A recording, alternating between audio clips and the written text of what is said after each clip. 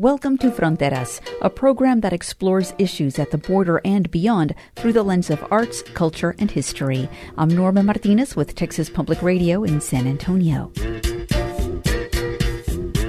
The voices of undocumented immigrants often remain silent, hidden, secret. That's mainly because of anti-immigrant rhetoric that has the potential to turn violent or deadly.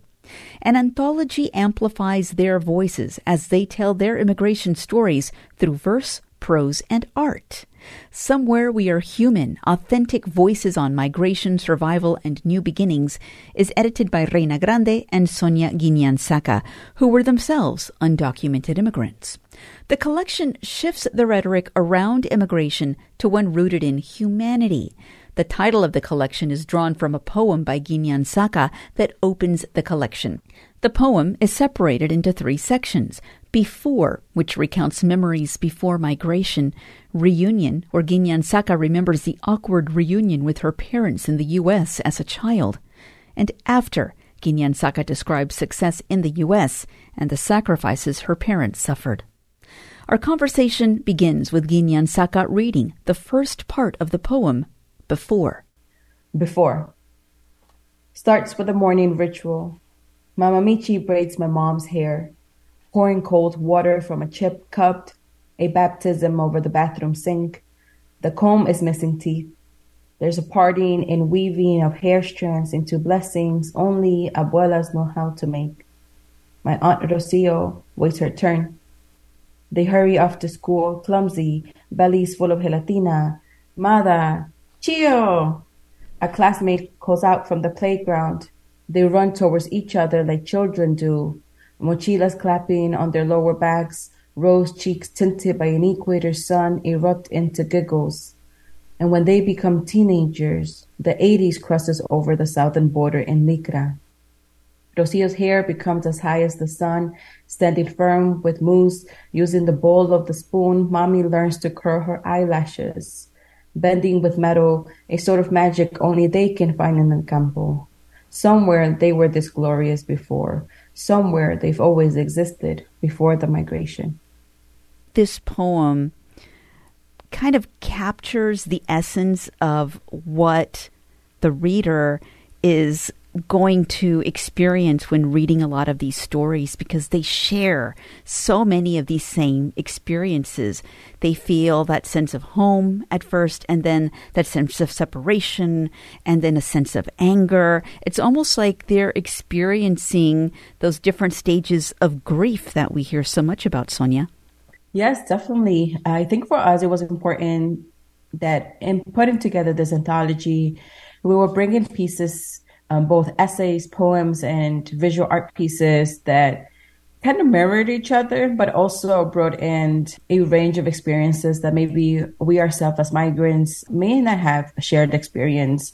We brought in stories of folks who have been deported, stories of people who have decided to leave on their own will. And we also brought in stories about folks in relationship with their families and their mothers or their parents seeking asylum. Even within the migrant stories, like many of us have different migration stories where we have been able to adjust our immigration status. Others, there isn't any type of relief that might be able to help them adjust their immigration status. And so we wanted to bring in stories that mirror, but also filled in gaps where maybe in the larger national conversation, we haven't heard those stories.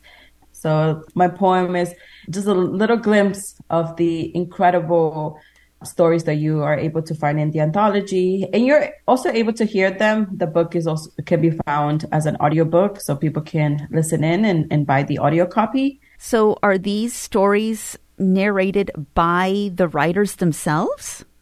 We actually were able to work with HarperCollins to bring in incredible readers who are contracted to do audiobooks.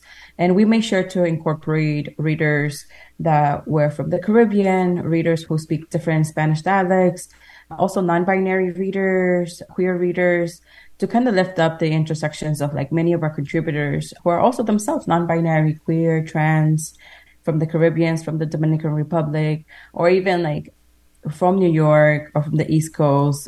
We wanted to make sure that that sort of like accent, language, the flow was being highlighted and reflected in the audiobook. Well, Reyna, Sonia was talking right now about that amazing diversity of contributors that are in this book, Somewhere We Are Human. Can you talk about the process in looking for these writers? Did you already have these artists, these poets, these writers in mind? Or how was it that you were able to gather such a diverse group for this particular collection? Yeah, so we did it in different steps. The first step was Sonia and I talked about some contributors that we already had in mind that they knew or that I knew. We made a list of people that we really wanted to include in the anthology. And then we put out an open call for submissions. And we got a lot. We got over 100 submissions, and we were tasked with a difficult process of deciding, right, who we were going to include in the anthology. And it was very, very difficult because there were so many beautiful stories, very powerful, very important voices that need to be heard. But unfortunately, we didn't have the space for all of them. And we tried our best to include as many as we could, because originally we were only going to have around 25 contributors included. But then, we kept trying to bring in more and more, and eventually we got to 41 pieces. And at that point, we had to say, okay, this is all we can fit into this book. Even though, the immigration experience is so universal, each piece in here is very unique, and the voice of each contributor is unique. So to us, one of the things that we wanted to make sure we were doing was also to make sure we were including diverse voices. And so in the anthology, you're going to find contributors who are from Mexico, from El Salvador, from the Dominican Republic, from Venezuela, from Ecuador, from Argentina, from different places in Latin America. And then we also included people outside of Latin America because we wanted to, make people aware that the undocumented experience isn't just limited to the Latino experience or exclusively Latino experience. So we included contributors from other countries like the Philippines, from Brazil, from Vietnam, from Korea, Bangladesh. So there was diversity in this anthology, and of course we would have loved to have included even more countries in this anthology, but we ran out of space, and we're hoping for part 2 so that we can continue to highlight and uplift even more immigrant voices. Well, Sonia, when I was reading the introduction, these were pieces that were all written at a pretty precarious time for immigrants. It kind of always is a very precarious time, but politically, in our recent memory, at this time, DACA was being debated, as it still is. There were many migrants in detention, as they still are. Black Lives Matter was happening. We were in the height of a global pandemic. How did that inform many of these contributions to this collection? Did it add sort of this heightened tension, do you think, to the writing that was taking place?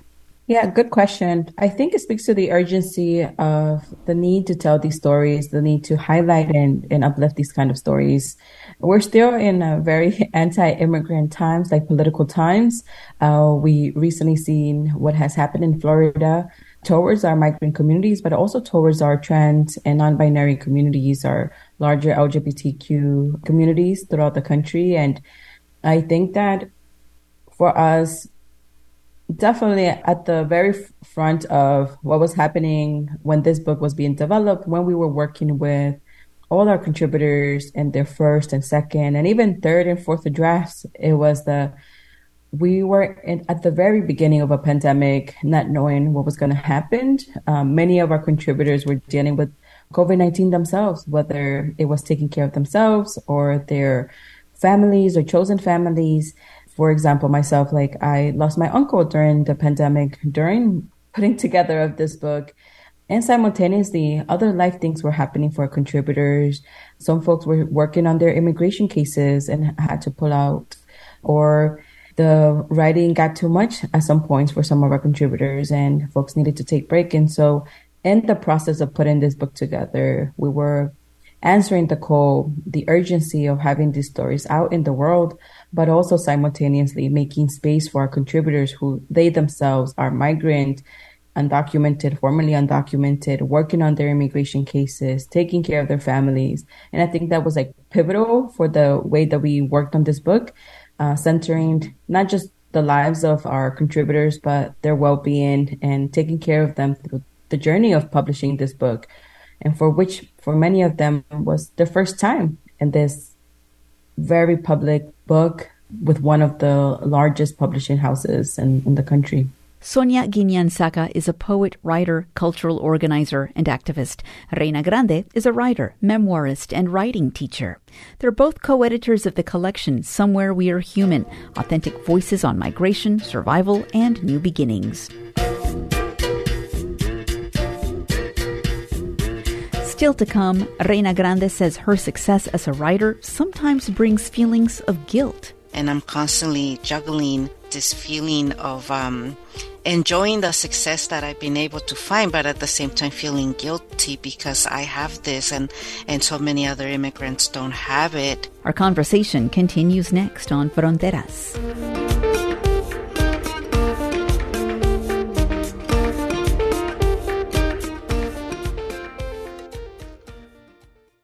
Welcome back to Fronteras. I'm Norma Martinez with Texas Public Radio in San Antonio.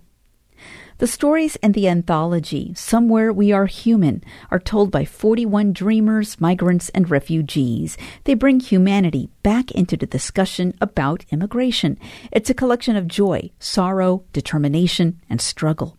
For example, South Asian immigrant Rasin Saman writes of going to law school to be the attorney her parents and other migrants needed until she realized that immigration law upholds racial tenets. Also, Mexican immigrant Reyna Grande writes about reading Sweet Valley High in junior high and getting a peek into white middle-class America, then seeing her U.S.-born children living the Sweet Valley High kind of life. Reyna Grande and Sonia Guiñansaca are co-editors of the anthology. Grande says each story resonates in different ways. I think some of the ones that really taught me a lot because it wasn't something that I was as familiar with was, for example, Carolina Rivera's piece about the civil war in El Salvador and the toll that it took on the people there. And, she talks about the impact that it had on her family and why she was forced to leave her country. And so for me, that was such a powerful piece. I also really love Aline Mayo's piece where she writes about the complicated relationship she has with her body and how she's tying that into her experience as an undocumented person and how that has impacted the way, she feels about her body and the space that she's taking up in this country. And another one of my favorites was Lucy Rodriguez Hanley's piece where she's reflecting on what was going on at the border during the Trump administration with the family separations. And she was in the hospital. She was pregnant and she was at high risk. And she's reflecting on, even though she's going through this difficult moment, she's still very lucky because she's in a hospital and getting a lot of care. And she has a lot of support and help from her community. And what struck me about her piece is where, she's reflecting on her guilt because she feels guilty about the things that she has. And I think this is something that all immigrants can relate to because we all suffer from survivor's guilt. And I know for me, that's something that really impacts me a lot, this survivor's guilt. And I'm constantly juggling this feeling of enjoying the success that I've been able to find, but at the same time feeling guilty because I have this and so many other immigrants don't have it. Or I even feel guilty about having survived my border crossing, for example, and then when I hear stories of other child immigrants who have perished at the border, I feel guilty that I survived and they did not. So Lucy's piece really captures that feeling of us constantly feeling that guilt. And what about you, Sonia? Are there any particular essays or paintings or poems that stood out to you the most? I'm there with Reyna when it comes to the collection of pieces that we have in this anthology. They're all incredible. One of the essays that really, really highlighted the reflection that many of us are doing is Rosine's piece. She's become a lawyer at this point in the essay, and having to navigate what it is to work within the system that is constantly trying to dehumanize her and her communities. And so just trying to get this like reflective piece of what do we do when now we're in positions of power or having to navigate the same systems that hurt us and continues to hurt our communities. There's a couple of poems as well. Jesus's poems that is at the very beginning, Jesus Valles, Quinceañeras, You Find Home, Then You Run. They're incredible poems. And also just wanted to highlight all the incredible visual art pieces, the photography, the sketches from Alan Pelaez Lopez to Romy Toricos that just reflects how people are seeing themselves, their childhoodness or their current selves in terms of this like period of time that we're in as migrants, as queer, as trans folks. But yeah, and I also wanted to lift up Elias, who is one of our essayists, and his background is not in writing, is in design. And what an incredible essay that they wrote. And they were able to work with Reyna. And additionally, they were the one who helped us create the cover of our beautiful anthology, the incredible dandelion flower that is embroidered in the front. That was Elias' work of art that he hand did and was shipped to New York in order to make it as a cover of our book. You read my mind. I was going to ask you about that because I love book covers, and you wrote about the influence of this book cover. You mentioned the dandelion. Reyna, can you talk a little bit about the significance of the dandelion on the book cover? Yeah, well, Sonia and I had a discussion about what image we felt mostly reflected the stories that were in the anthology.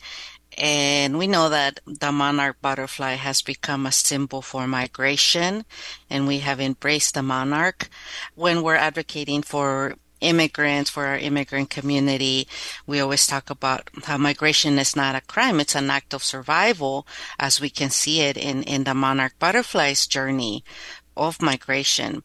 But we felt that the monarch didn't quite capture the stories in here because, we're thinking about how does U.S. society treat immigrants, and everybody loves butterflies, but not everybody loves dandelions. They have been very maligned.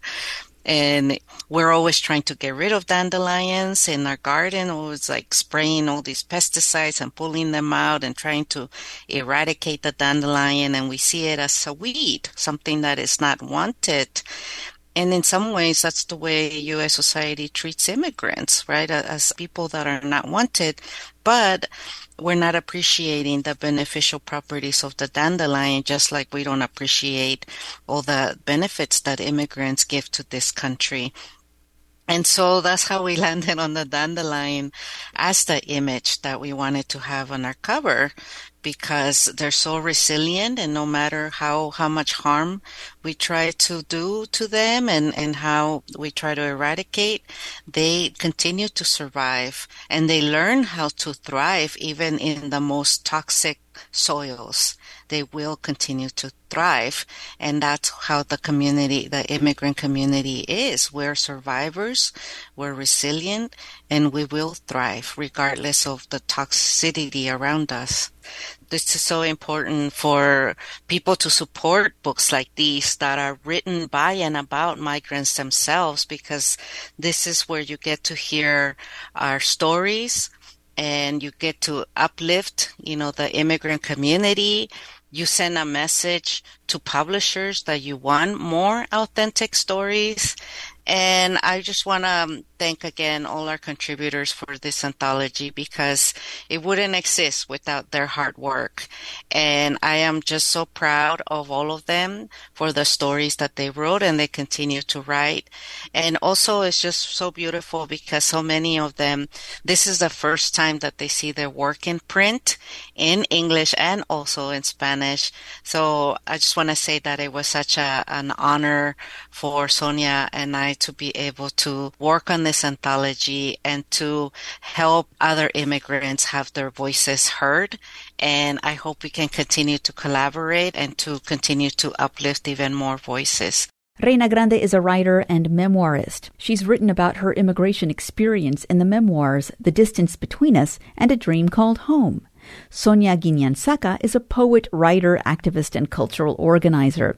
Guiñansaca, who goes by they-them pronouns, is founder of House of Alegría, a publishing press and residency project for emerging queer, trans, and non-binary migrant artists. Grande and Guiñansaca are co-editors of Somewhere We Are Human, Authentic Voices on Migration, Survival, and New Beginnings. It's a collection of poems, essays, and illustrations by 41 undocumented and formerly undocumented immigrants.